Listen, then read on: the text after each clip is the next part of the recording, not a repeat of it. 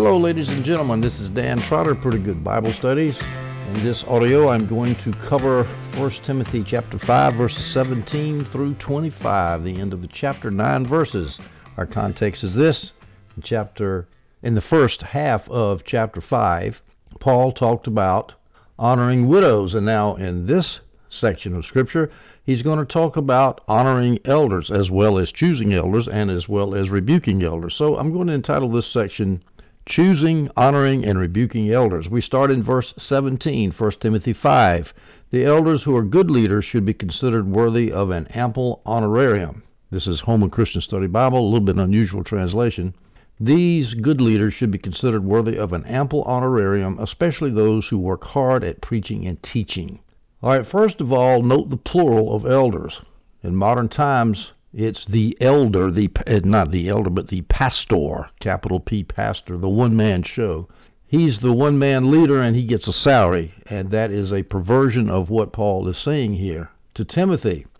Now, of course, an elder is the same thing as an overseer and a pastor. They're always in the plural in every letter, in every church that's mentioned in the New Testament, always in the plural. Overseer was the term that was used of a Greek city-state leader. An elder was an Old Testament designation of somebody who was older, and so the terms are all conglomerated together to describe a church leader. In Acts chapter 28, in that chapter you can see the three words used together referring to the same people: elders, overseers, and pastors, or shepherds. Lots of different English translations for the three Greek words, but those are the general translations. Now, as Ellison says, and I just mentioned, they're always mentioned in the plural.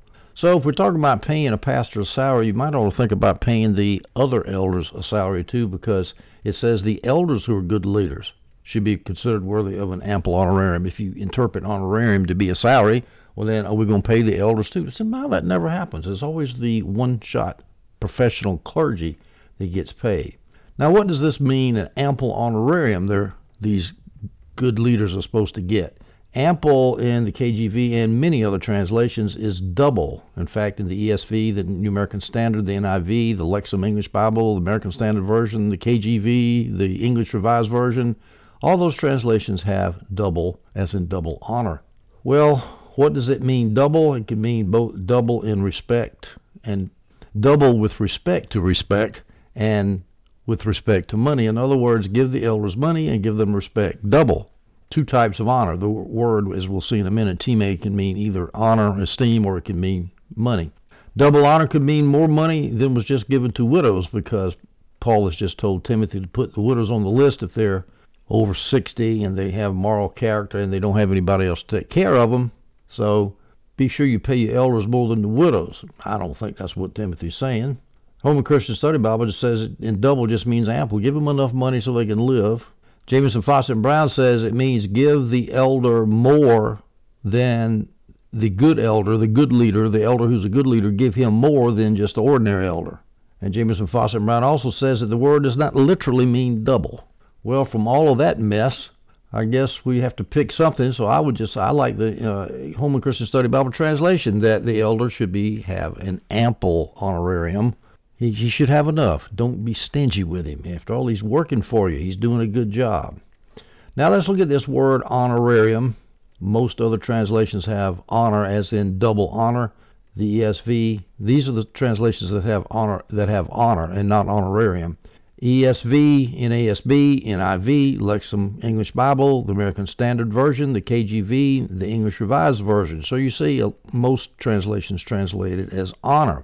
Now the Amplified translates it this way: double worthy of honor and of adequate financial support. So they kind of split the difference and put both of the meanings of time in there, honor and adequate financial support.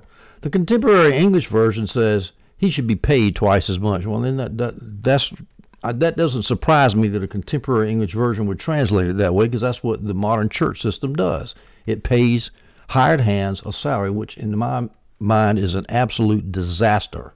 It leads to nothing but troubles I'll talk about in a minute. All right, well, the two options, as I've sort of hinted at here before, as to what that word time, translated honorarium in the Christian Standard Bible, the two options are A, money, or B, esteem, as Ellison the commentator says. Now, Ellison says the context favors the option of money. And Adam Clark says almost every critic of note allows that time here signifies reward or stipend. Okay, well, granted that, the word time nevertheless still does not mean salary, because there's a difference between money that's given and a salary that's paid. A gift is not a salary, although both are in the form of money. Now, the Holman Christian Study Bible translates it as honorarium, and an honorarium is a gift, at least in its original form. A speaker comes to speak.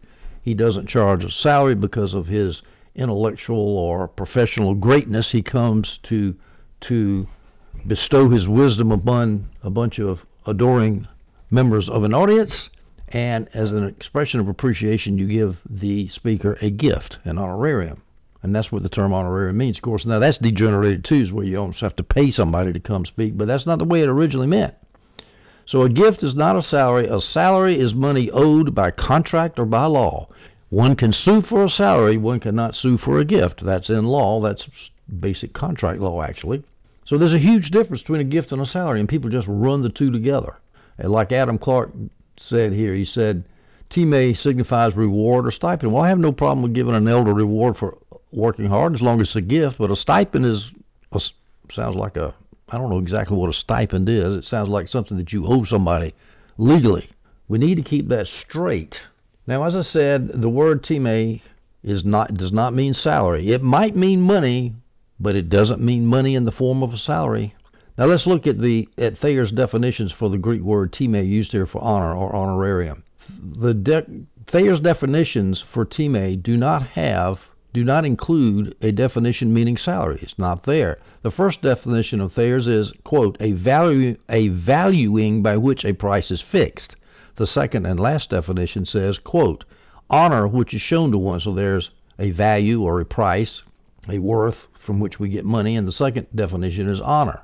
Now, to make my case even stronger, there are some simple Greek words that Paul could have used here if he meant to pay the elders a salary. Misthos, for example, according to Thayer's, means, quote, dues paid for work, quote, wages, hire. That's the word he would have used if the elders were to be paid a salary. There's another word that perhaps he could have used, opsonion. Thayer says that's a soldier's pay or an allowance, so either two Greek words meaning pay or wages. Paul doesn't use them. He uses the word that could mean honorarium, as the Christian Standard Bible says, a gift, or it could mean respect or esteem. Either way, it doesn't mean a salary. What are the evils arising from a salaried leadership? Well, first of all, you emphasize the clergy-laity distinction, and I tell you, leaders in the church love to do that. I'm just looking at K.P. Yohanan, the head of the Eastern Believers Church, and he and his bishops were standing around. They had enough clothes on to make the Pope look like he was a member of a nudist colony. I've never seen so many robes. I don't know how they walked without falling down. The weight of those robes, it must have been 500 pounds worth of cloth in every robe. And it was shiny robes too, red and gold, and hats and cowls and shepherd staffs and all this stuff. How in the world do you get that kind of nonsense out of the New Testament scripture?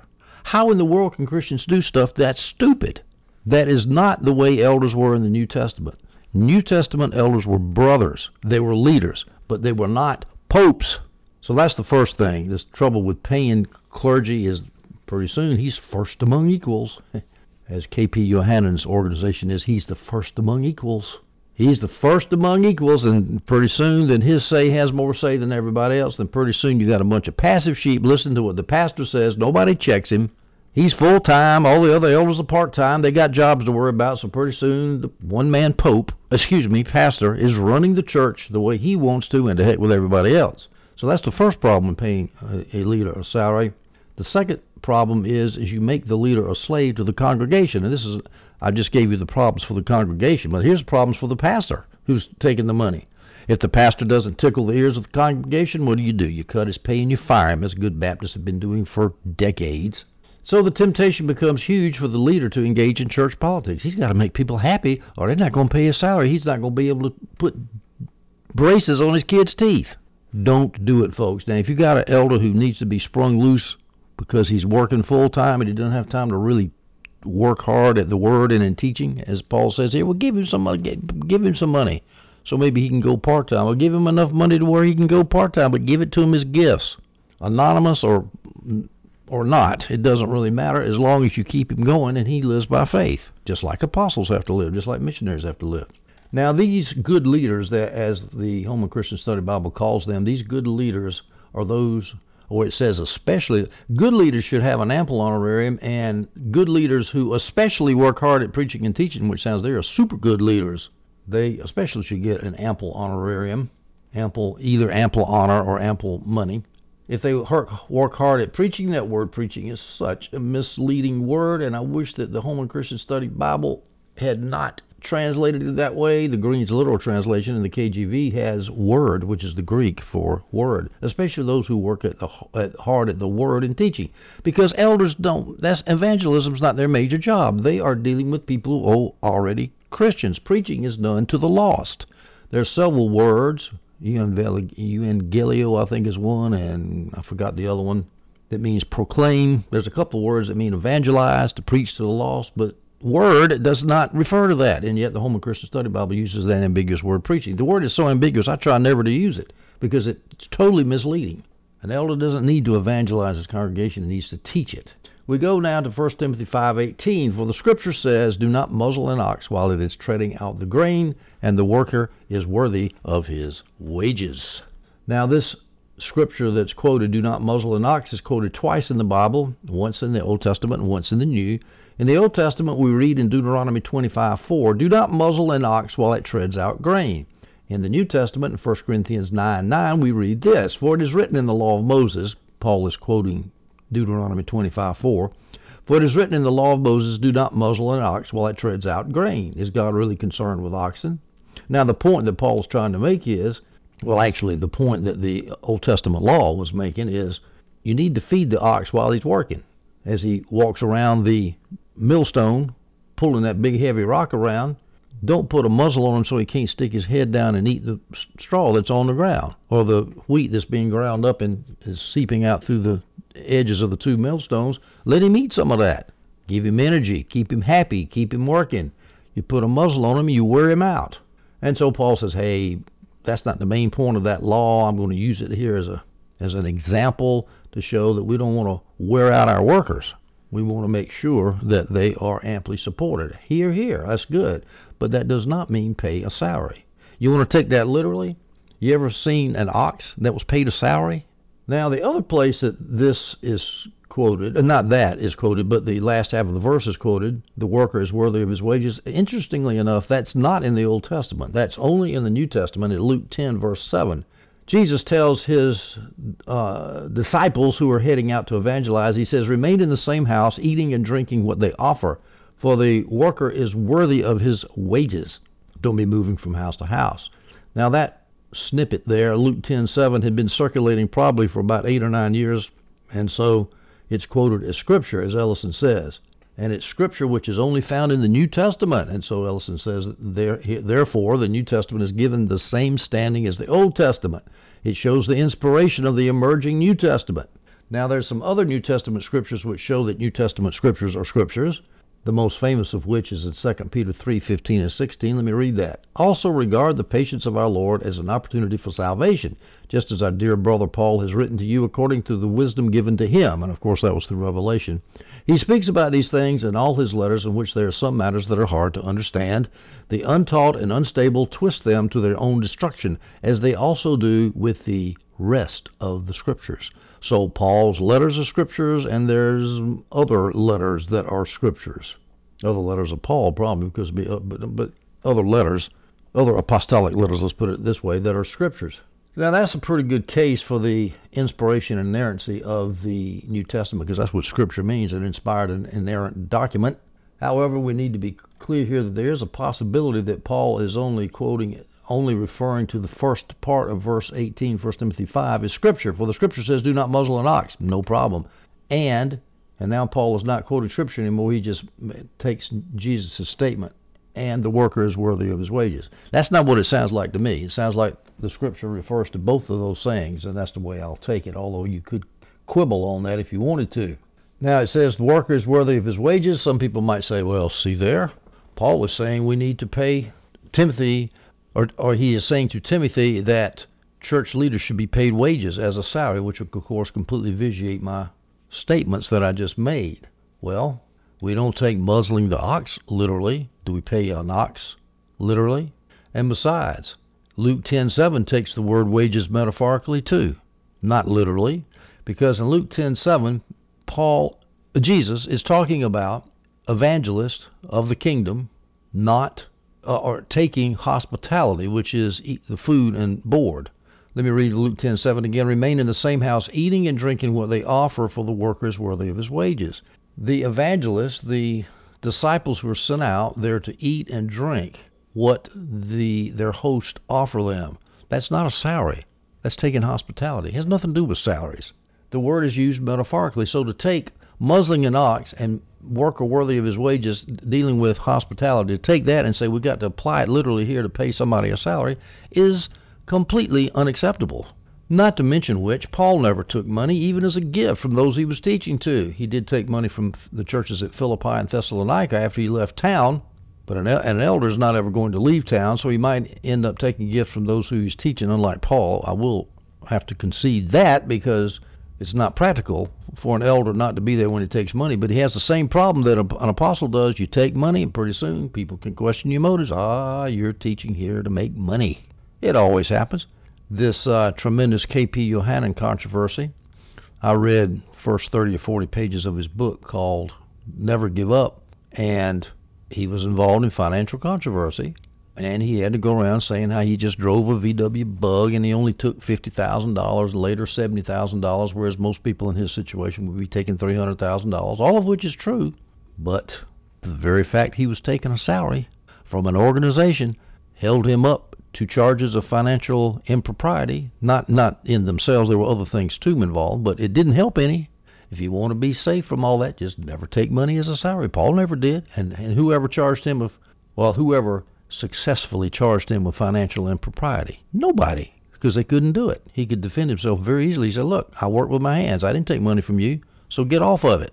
If Christians today would do that instead of taking a salary, just live by gifts, and if they're doing a good job, people are going to give them money. I mean, heck, if you can raise millions and millions of dollars for mission work, don't you think that people could, out of all the money that they give for that, somebody might give a little bit of money to you so you can live? I mean, it's not like it's unheard of. The old missionaries did that all the time. Hudson Taylor, for example. Overseas Missionary Fellowship missionaries still do that. As far as I know, last time I heard, I talked to one. It's hard to get them to talk about money because they're told, because Hudson Taylor said, don't you ever mention money. He told his missionaries that, and that idea is passed down through his organization. I got a hold of one in China one time out in the country, and I begged him, and I kept asking him, and he kept changing the subject, and then finally said, look, I'm going to talk to you about this, but you got to promise me something. You don't give me any money, because we're not supposed to talk about this. I said, I'm not talking to you to talk about giving you money. I'm curious. I'm an ex-business professor. I like financial matters, and so he told me, he said, no, we're never supposed to talk about it, and as far as I remember, he said that we don't collect a salary either, that people give money to them and finance them that way through gifts. That's admirable if you ask me, but unfortunately you're not going to find many people that'll do that. Now, having said all this, I don't want to sound negative about it. The elder who's working hard should not be left in a situation where he can't support his family. If you got an elder that's working for the church, you got to make sure he has a part-time job, a full-time job, or people are giving him money, not a salary, but giving him gifts so that he can be free to say what he wants or not say what he wants or leave if he needs to leave without having a bunch of financial problems, and that he might never be accused of financial skullduggery.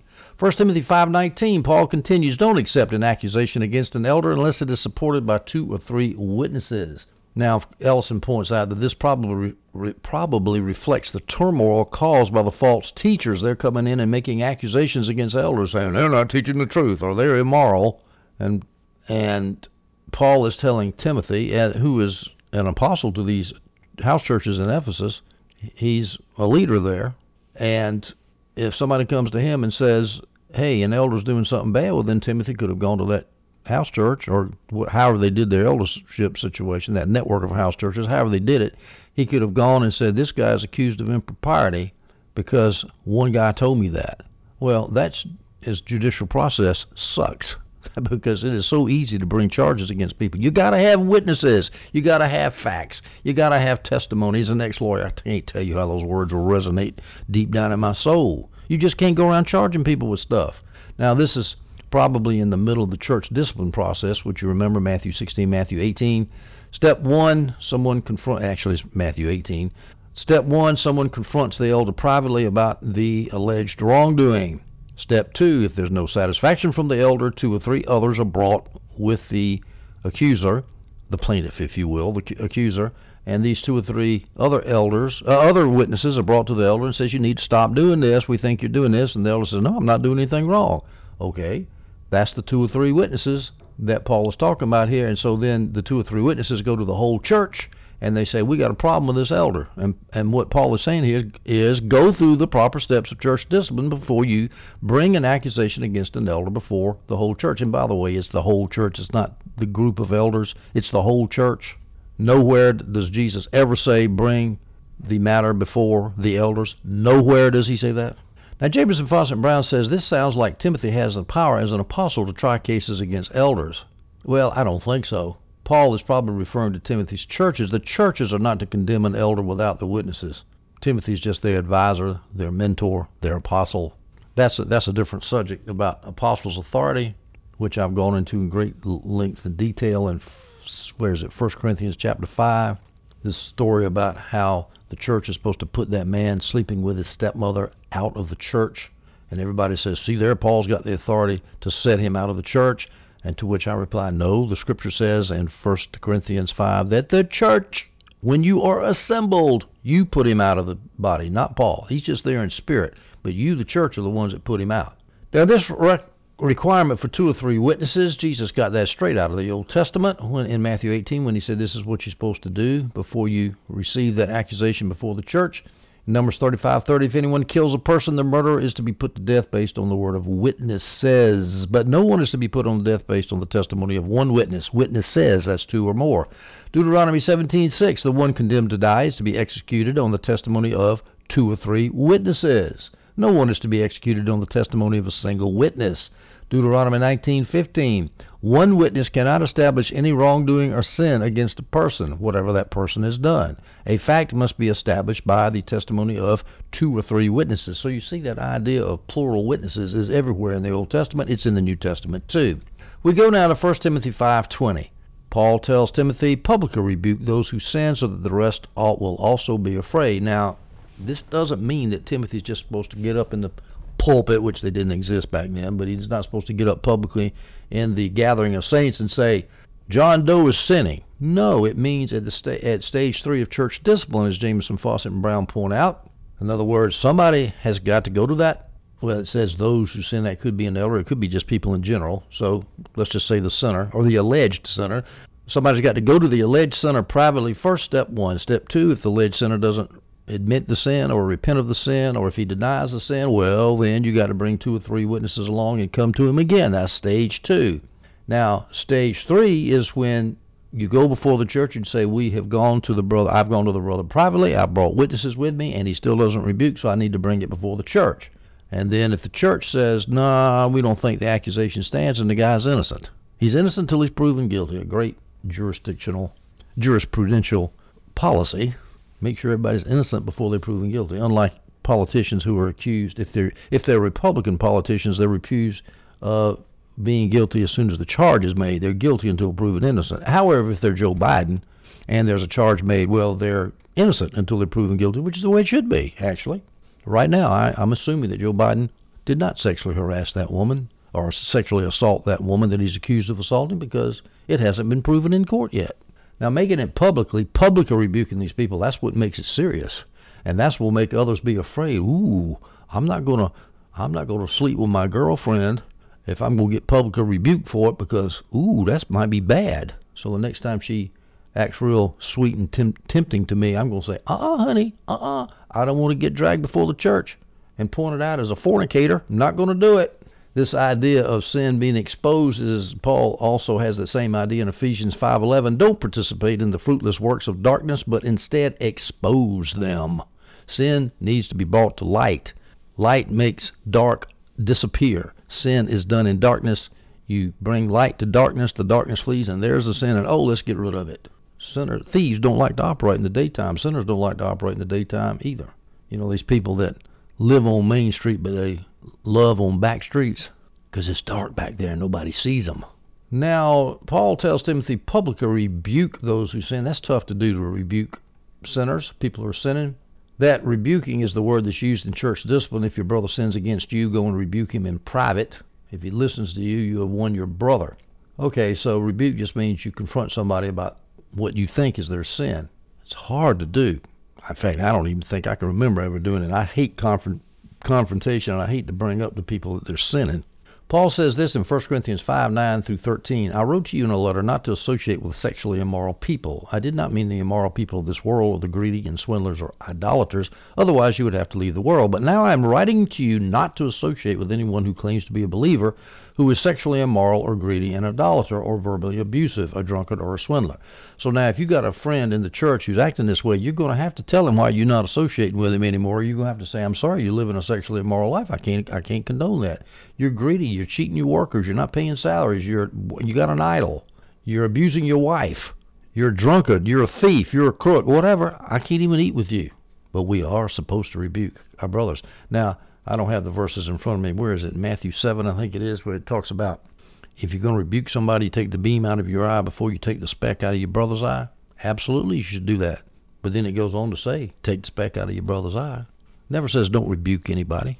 It says judge righteous judgment. You got to make judgments about people's actions and their sins. This idea, don't judge me, don't judge me. What is it? Planet Fitness, a no judgment zone. Oh, we don't want to make a judgment. Adolf Hitler killed 6 million people. Well, that's okay. What's good for Adolf Hitler is good for Adolf Hitler. What's good for me is good for me. I'm not going to condemn him for genocide. I'm just not going to bother with that. No, you have to make judgments in this world. And you think I'm exaggerating about this postmodern idea about what's right for me is right for me and what's right for you is right for you. I have heard a millennial colleague of mine teaching English in a Chinese university sit there and make a long argument about why he was not going to condemn Adolf Hitler, using exactly the same idiotic logic I just used. So this idea is everywhere. Well, this is not the idea of the church. You have to deal with sin. You got to get rid of it, or it will tear your church up, because a little bit of leaven leavens the whole lump. Now, Paul says publicly rebuke those who sin. Well, who are the those? Well, it could be church members in general, or it could be elders, as I just finished saying. I believe it's probably elders, because that's the context of what Paul had just been talking about. In fact, it's the context of this whole chapter. So rebuke these elders, or other people, but probably elders, so that the rest of the elders will be afraid, or the rest of the house churches will be afraid, or the rest of the other believers in the local church, not just the elders, will be afraid. Whoever hears it, they're going to think twice about doing the same sin, that's for sure. This idea of hearing and this idea of being afraid of sin being exposed publicly, we can see in Deuteronomy 13:11, all Israel will hear and be afraid, and they will no longer do anything evil like this among you. The earth, I don't remember the context of Deuteronomy 13, but if the earth opens up and Korah falls in after Korah's rebellion, that's going to make the average Israelite think, maybe we ought not to question Moses' leadership anymore. Maybe we better not grumble and want to go back to Egypt, where it's safe and secure. Acts 5:11, then great fear came on the whole church and on all who heard these things. That's when Ananias and Sapphira got blasted by the Holy Spirit because they lied to Peter at a time when the church was vulnerable, just getting started. People didn't have a lot of money. They were in Jerusalem as pilgrims, and so Peter's trying to administer the money held in common, and they lied. And when they got killed because of their lying, the rest of the church had great fear. Great fear came on the whole church. You don't mess with the Almighty God when you're dealing with holy things. I wish that modern day Christians dealing with money and televangelists and such who've given the church such a bad name, why do they not have the same fear that Ananias and Sapphira had? I don't know. Another question is why doesn't God blast them and make the congregation take them out on a stretcher like he did with Ananias and Sapphira? Sometimes I think that would probably be a nice thing, but I don't want to be that extreme about it, but the idea has crossed my mind.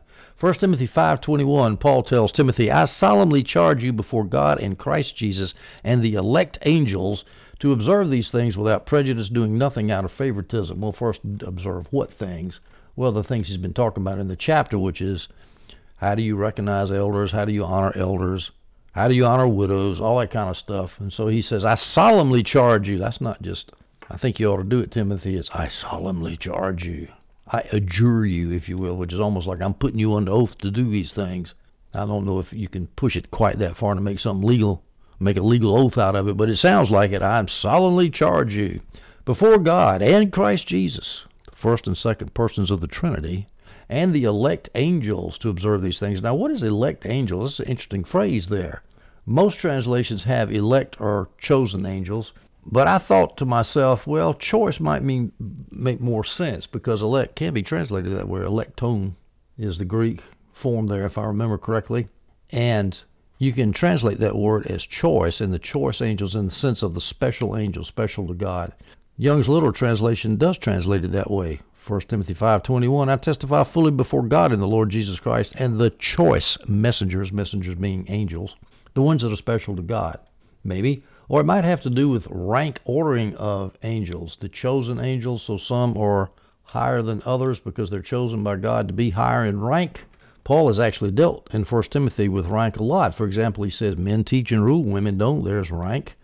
Some elders are worthy of double honor and are ranked over other elders. Okay, and so this is Ellicott's idea, so Paul is probably dealing with rank. He says this about these angels: they are especially selected by the Eternal as his messengers to the human race, as was Gabriel, who stands in the presence of God. And that sounds like, even though they were chosen, it means choice in the sense that they were special. Choice and chosen are very close in meaning. It's just a nuance. Now, of course, well, let's look at three options that this word elect could mean. It could mean elect as opposed to the fallen angels who became demons. In other words, just like believers are elect into salvation, these angels were elect into salvation. That always sounded kind of strange to me, that angels would be elect. But Clark and Jameson, Fawcett, and Brown suggest this meaning. And it does make sense, because, after all, some angels didn't make it. Some are demons now. So some angels had to be chosen by God, otherwise they'd ended up like a demon. So it could mean that. Second option, it could be God's chosen angels. They were chosen to serve the church, as opposed to angels whose job was not to serve the church. That's reasonable to me. That's Adam Clark's suggestion. Or, as I said, third option, choice angels closer to God than the rest. So the verse is not meant to say that they were elect for any special purpose. They were not elected to do something. They were just special to God. I'll leave that open because I'm not really sure. I don't have an opinion one way or the other exactly what Paul meant here. But anyway, the elect angels are the chosen angels. Timothy is to operate in their presence to observe all the things that Paul's been writing Timothy. Now, it's interesting that angels can see what Timothy's doing here. I don't know about you, but I've always had the idea that in heaven, the departed saints don't know what's going on down here, because there's too much garbage going on down here, and it would ruin their eternal bliss up in heaven if they saw the pain and suffering and COVID-19 and the People's Republic of China government in Beijing and that kind of thing going on, and they might get upset. Well, actually, I've got 3 verses here that show that angels are very much concerned about what's going on this planet. They're concerned about church affairs, 1 Corinthians 11:10. This is why a woman should have a symbol of authority on her head, because of the angels looking down at the church service. The angels are concerned about individual salvation, Luke 15:10. I tell you, in the same way, there is joy in the presence of God's angels over one sinner who repents. This is Jesus speaking. So angels have joy over individual salvation down here. They've got to be looking down here and knowing what's going on if they're going to be rejoicing over a repentance. The angels look over the work of apostles, 1 Corinthians 4:9. For I think God has displayed us, the apostles, in last place. Like men condemned to die, we have become a spectacle to the world and to angels and to men. So angels are watching what the apostles are doing. Now, these angels, let's look at a couple of options as who they can be. I've already looked at 3 options of what the election was for. Now let's look at a couple of options as to who the angels are, and I realize these 2 choices are not mutually independent of one another. Your choice of one option is for the election is going to affect your choice of what the angels are. But let's look at this. What's the options for angels? Option number 1, angels close to God's chosen people who are present with them. Their job is to minister to the heirs of salvation. This is Ellison's idea and Adam Clark's idea. Hebrews 1:14 says, are they, referring to angels, not all ministering spirits sent out to serve those who are going to inherit salvation? So you could say they were elect in order to help God's people, and so therefore they're close to God. They're close to God's chosen people. They're close to Christians and are present with Christians. Or it could be special, elect, angels, choice angels, near God's throne who are uniquely associated with his presence. So this could be angels close to God. That choice of angels would make you tend to want to say elect meant choice because they're special, because God holds them near his throne. I think of those two options, I think I prefer the option that it's the angels who are close to God's people, because of Hebrews 1:14, they're ministering spirits sent to service, and I think that's what they're chosen to do that. That's a good interpretation of that verse. They're chosen angels, chosen to elect, they're chosen to minister to God's elect, chosen to minister to God's people, to the Christian church. We go to verse 22, 1 Timothy 5. Don't be too quick to appoint anyone as an elder, and don't share in the sins of others. Keep yourself pure. Don't keep yourself pure. Now, what does it mean, don't be quick to appoint anyone as an elder? Ellison mentions, and Jamieson, Fausset, and Brown affirms that this means appointing elders to churches. However, Ellison affirms, but Gill and Jamieson, Fausset, and Brown deny, that it means reinstating elders who had been publicly rebuked. Remember the context of previous verses here. We're talking about don't rebuke an elder except in the presence of two verses. So the idea is, from the context, we're saying, well, don't be too quick to reinstate someone who's been rebuked and kicked out of church. I don't think that's what it means. The New American Bible has lay hands on anyone. Don't be quick to lay hands on one. In fact, that's a lot of translations have that. A lot of translations have don't be too quick to ordain someone. To me, I don't like that word ordain. It gives too much of an institutional, bureaucratic, and autocratic flavor to the word. Ordination was simply recognizing the elders the church corporately had chosen. You can prove that by going to Titus, looking at the two Greek words for ordination, which in the English sounds, in the King James, sounds so official and Anglican, but actually that's not what it meant. Raising of the hands is one word, karatoneo, I think the word is. Raise your hand, and you recognize who the elders are. But here Paul says, don't be too quick to appoint anyone as an elder, which sounds like Timothy has the power to go around as an apostle and say, I'm the apostle, I choose your elder. I don't think that's what that means. I think what it means is don't be too quick to recognize someone that the churches have already chosen as their elder, because the apostles did recognize the choices of churches. Well, at any rate, whatever Timothy's role in appointing elders in the churches were, he wasn't to do it too quick. Why? Well, because you need to observe the elder to make sure he's not a false teacher. Remember, they're having a lot of trouble with false teachers. You got to make sure. I knew of a guy one time that spent 10 years. He was a hyper-preterist heretic. He spent 10 years developing his poisonous, blasphemous, gangrenous doctrine within the belly of the church of a good friend of mine. And all of a sudden, after 10 years, he was a sleeper cell, a heretical sleeper cell. After 10 years, he starts having secret Bible studies and he was an elder in the church. He worked his way up to be an elder in the church. And without telling my friend, who also was an elder in the church, without telling him, this heretic started having secret Bible studies. Well, it caused a big split. It almost ruined people's faith. The church blew up. It barely survived. It's doing great now, actually, but it took years to get over the mess. It almost destroyed my friend, who hardly slept at all for I don't know how long. Now, that guy hid it for 10 years. Now, later verse, we're going to see some people's sins are not immediately obvious. Well, this was a guy whose sins were not immediately obvious. And so, you kind of have sympathy for somebody appointing somebody as an elder like that, because he kept it so hidden so quick. But a lot of times, most of the time actually, if you let people go long enough, they can't keep it quiet for 10 years. They're going to let you know that they're heretics or that they're immoral or whatever, and you can say, you're not going to be an elder in the church. If you do appoint an elder too quick, you share in the sins of others. Well, what does that mean? Well, here's some possibilities. You recognize a false teacher, then you share responsibility for the sin of recognizing a false teacher, because you and the other members of the church are appointing either a false teacher or an immature leader, an immature elder, or an immoral elder, and you're sharing in that sin of falsely choosing an elder, or the sin of choosing the elder rashly and too quickly. Or it could be you participating in the sins that the hastily ordained elder commits, because you ordained the elder and then the elder does the other stuff. I remember one time, this was an analogous situation. I had two friends of me who started a conference, house church conference. 14 years we put that thing on, people coming from all over the place, and we invited this guy who was a very good speaker, and he shared our same ecclesiology, if you will. But this guy ended up being a church wrecker, wrecking friendships. He wrecked everything, and I'm telling you, it was the biggest mess. We finally purged ourselves of this guy, but it wasn't an elder situation. It was a conference. It was a little bit different, but the fact is we didn't have him vetted enough, and he came back to bite us big time. I've never had so much grief in my life.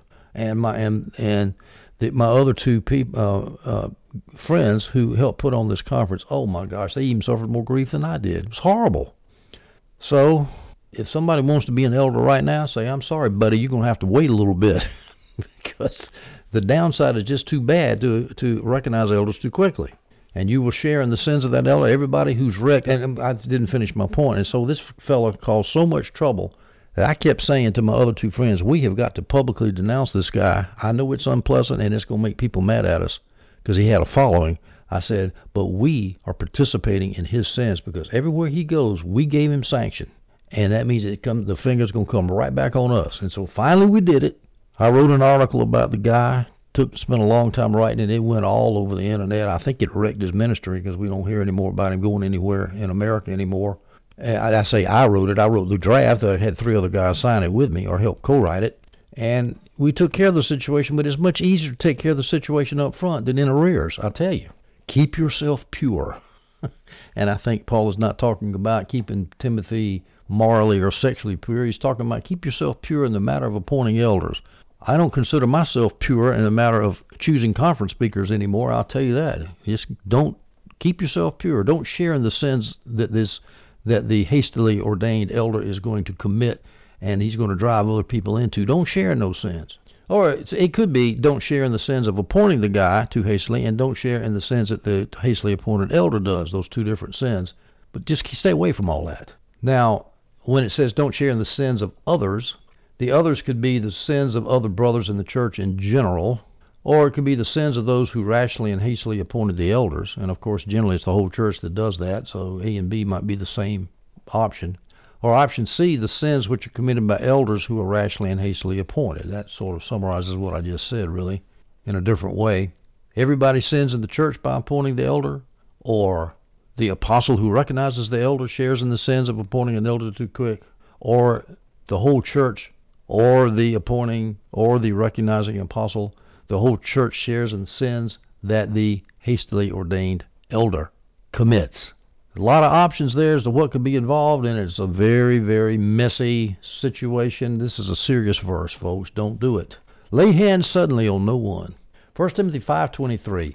Paul continues, don't continue drinking only water, but he's talking to Timothy. Use a little wine because of your stomach and your frequent illnesses. Now, Timothy apparently would either never had drunk wine or he quit drinking wine, because Paul says don't continue drinking only water. You've just been drinking water. He had totally abstained from wine. Now here's some options as to why Timothy had done that. Adam Clark says it could be because of the Old Testament injunction that priests were forbidden to drink wine while ministering, and Timothy is ministering now. And so Timothy wanted to set a good example when he ministered. That's one idea. Or it could be, as Jameson, Fawcett, and Brown suggest, that Timothy had wandered into a little excessive asceticism. Think about this. Timothy must have known that wine was good for an upset stomach, so why does Paul need to tell him that? Drink wine for your stomach? Everybody knows that, even today. I mean, you go in China, you're going to have upset stomachs, and I kept a bottle of wine sitting in the cabin, and when it hit me, I grabbed the wine and drank. Oh, it felt so good, along with a big bottle of ginger ale. So that Paul even mentioned this to Timothy suggests Timothy had gotten too tight about drinking wine. In fact, Ellicott says this, quote, Paul, quote, fears lest the effect of his direction to his son in the faith to keep himself pure, at the end of verse 22, might lead Timothy to the practice of a useless and unhealthy asceticism. So, maybe so. But I really think that what Paul had told Timothy was be pure about selecting elders. Don't screw that up.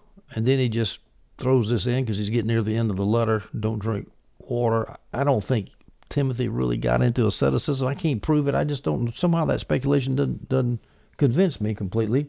But it doesn't really matter. Anyway, Paul says use a little wine. Now, use could mean add a little fermented wine to purify your water, as Ellison says.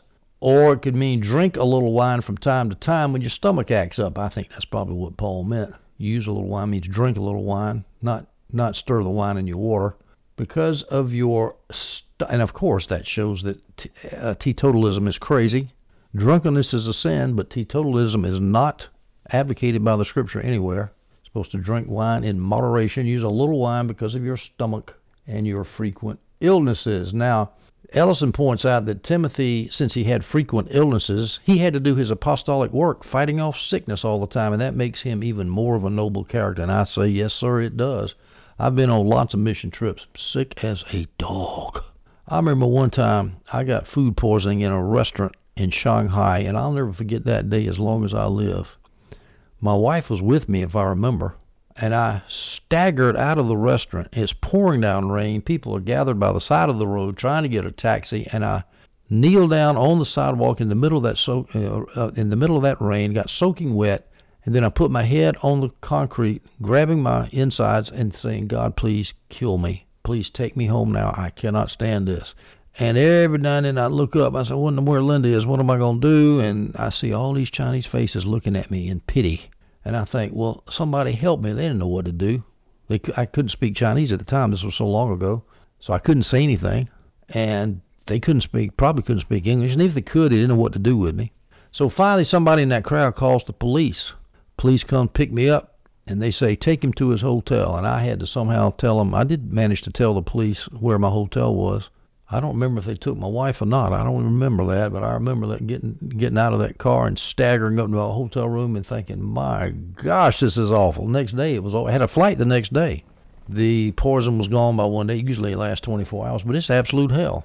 So I can understand. Paul and Timothy, they traveled a lot. And when you travel a lot, your body is not used to the bugs that are in a foreign environment, and your stomach gets upset. So Paul's saying, hey, drink the wine, kill the bugs. I remember being in Nigeria one time on a mission trip, and I thought, and somebody had a bottle of Imodium AD, and I said, oh, let's set that bottle up. Let's offer some sacrifices to it. I am so tempted to be an idolater here. And also those pink Pepto-Bismol tabs. Oh, those things are wonderful. You chew 2 or 3 of those things, and that'll knock some diarrhea right in the head. So this is medicinal uses of wine, which is not a bad idea. One more point about this, the fact that Timothy had frequent illnesses, that cuts against a cessationist claim that apostolic persons could heal instantly. Here's how it goes. I had a cessationist put a comment on one of my YouTube videos. He said, Christian charismatics today, continuationists if you will, today say that they can pray for people and they get sick. It's automatic. And I wrote back and I said, who says it's automatic? Some people get healed, some people don't. Why do you say it's automatic? And he said, well, the apostles could do it at will. I said, really? And I wrote back and I said, I've quoted this verse right here. And I said, really? Timothy was an apostle. He was frequently ill. He didn't heal himself. Paul was with Timothy completely. He was an apostle. He didn't heal Timothy all the time because Timothy was frequently sick. I said, it just means that when people got sick, they would pray that God would heal them, and then the healing would take who knows how long, but then the healing would come. But it wasn't automatic like it was magic. And this cessationist response to me was, well, that's because at first the apostles could heal instantly and automatically around AD 30 or so. But when you got close to the time that the canon was closed, like in 1 Timothy here, this is in 62 or so, it's closer to the time of the canon, you can just closer to the time of the closing of the canon, and you can just see the amount of healing drop off. Such nonsense. Such unbelievable nonsense. The lengths that people will go to prove that healing doesn't take place.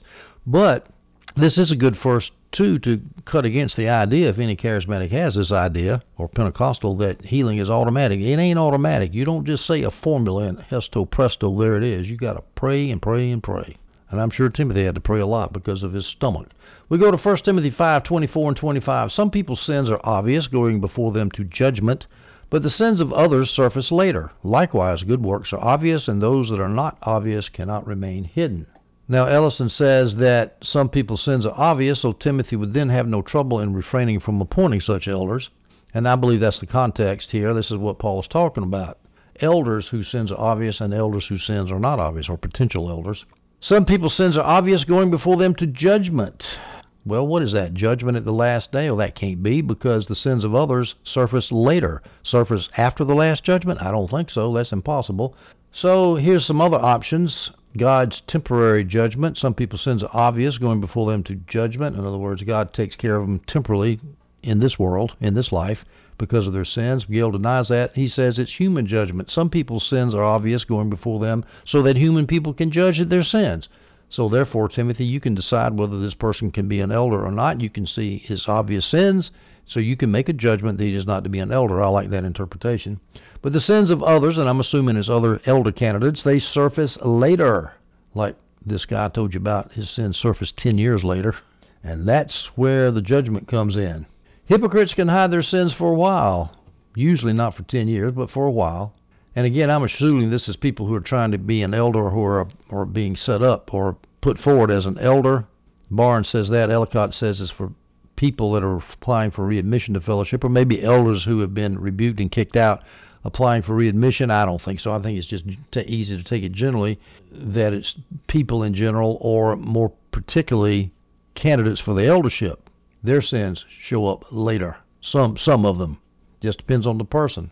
Now, some people's sins are obvious. A lot of good that Christians do is hidden and easy to overlook. Well, let me go to verse 25. Likewise, good works are obvious, and those that are not obvious cannot remain hidden. So a lot of good that Christians do is hidden and easy to overlook. But that's because we're not supposed to let our left hand know what the right hand is doing, as Adam Clark says. These Christians are very modest, but sooner or later their reputations will precede them, and we'll see these are good Christians. They are dedicated disciples and followers of Jesus who are just laden with good works. So again, the whole point of these two verses is just wait. And if this elder is going to be an elder, he's going to serve the body. He's going to be humble.